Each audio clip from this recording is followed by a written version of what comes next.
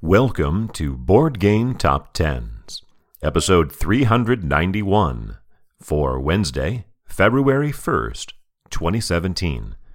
This is the BGG Page Views edition. Last week's number 1 game, Kama Sutra, this week drops all the way down to number 17. This is the 19th time that the number 1 game from one week fails to chart the next week, but it's only the first time it's happened since way back on July 6th, when Yokohama was the one that missed. Interestingly, the number 2 game from last week, Medioevo Universalis, also falls out of the top 10, down to number 21 this week.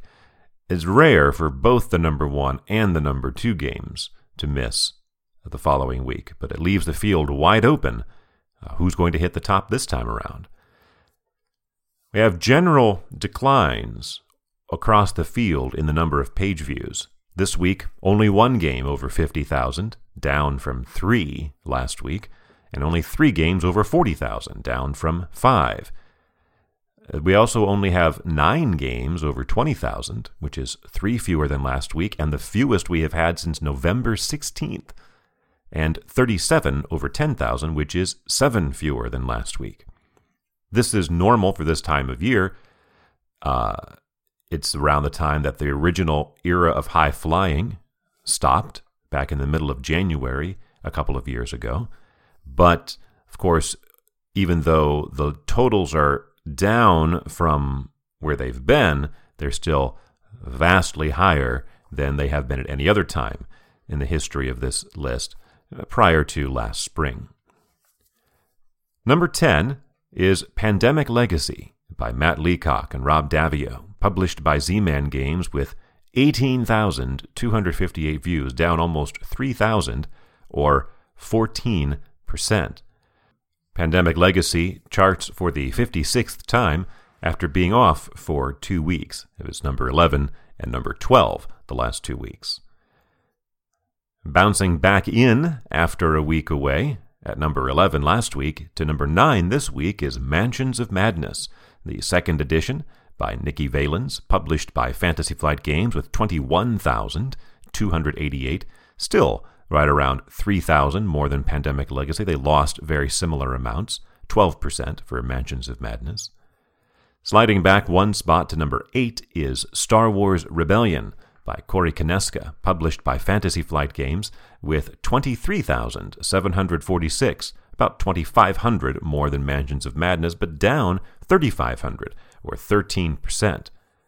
Still, with its 46th week on the countdown, it moves into number 9 on the most weeks list, passing the second edition of Descent.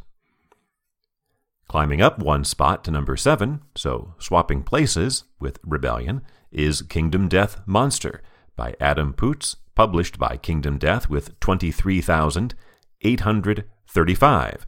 That's a 3,000 view decline, but not quite as much of a decline as Rebellion, and so it edges it out by a mere 89 views. Charting for the 42nd time, it also moves into number 11 on the most weeks list, passing Blood Rage. After 2 weeks at number 9, vaulting up to number 6 is Terraforming Mars by Jacob Frixelius, published by Stronghold Games, with 23,922, or only 87 views more than Kingdom Death Monster, down 2,500, but again, it didn't lose as much as the games below it. It's interesting, those 3 games at 6, 7, and 8, Terraforming Mars, Kingdom Death Monster, Star Wars Rebellion, were in the same. They were together last week, but they were reversed. They were 9, 8, 7. So this week, 6, 7, 8, but those 3 still taking up consecutive slots. By charting for the 25th time, Terraforming Mars moves into number 20 on the most weeks list, passing Marvel Dice Masters, Avengers vs. X-Men. Despite that, the fact that all of these have made inroads on the list of most weeks, none of them are the longest running game on the list. That is Pandemic Legacy, with 56 weeks, and is currently number 6 on the most weeks list. Our only debut And third of four new entries at number 5 is Heroes of Land, Air, and Sea by Scott Almes, published by Gamelin Games, with 31,240 views, well clear of that bunch down there, and 6 through 9. In fact, over 7,000 views more. You note the name Scott Almes. We're familiar with him from the Tiny Epic line. This is not a Tiny Epic game. It's a 4X-style board game with miniatures. Also has a fantasy theme and is on Kickstarter. Had a goal of $100,000 and has already raised $200,000, despite the fact there have been numerous threads on Board Game Geek about its perceived high cost. Returning after 4 weeks away, at number 4 is our highest charting new entry, Santorini, the second edition, designed by Dr. Gordon Hamilton, published by Roxley Games with 35,099 views. It's a big 17,000 view increase and clears Heroes of Land, Air, and Sea by almost 4,000. It has charted now because it has received its retail release. A few weeks ago, it was arriving to Kickstarter backers. Climbing one spot to number 3 is Arkham Horror, the card game, by Nate French and Matthew Newman, published by Fantasy Flight Games, with 41,827. It's a 5,000 view increase, and almost 7,000 views more than Santorini. Bouncing back up 3 to number 2 is Scythe, by Jamie Stegmaier and Alan Stone, published by Stonemaier Games with 42,143. It loses 1,400 views, or 3.3%, but still gains 3 positions. It also edges out Arkham Horror by only 316 views. It's the third game to have 9 or more weeks at number 2. It is, however, the fewest views for number 2 since November 9th, almost 3 months ago. And if you remember the point system that I have been keeping track of, that's percentage. Basically, the number 1 game has 100 points. Whatever percentage of the number 1 game's views the number 2 game has, that receives that number of points. So, just as a rough estimate, the number 1 game had 100,000 views, it'd be 100 points. The number 2 game had 75,000 views, it'd be 75 points, 75% of the number 1's total.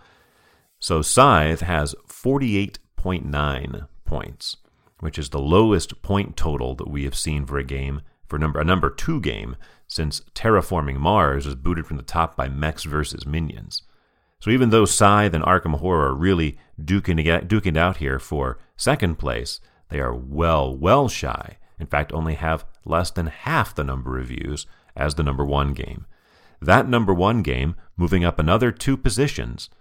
3 weeks ago was number 7, then number 5, then number 3, and now number 1.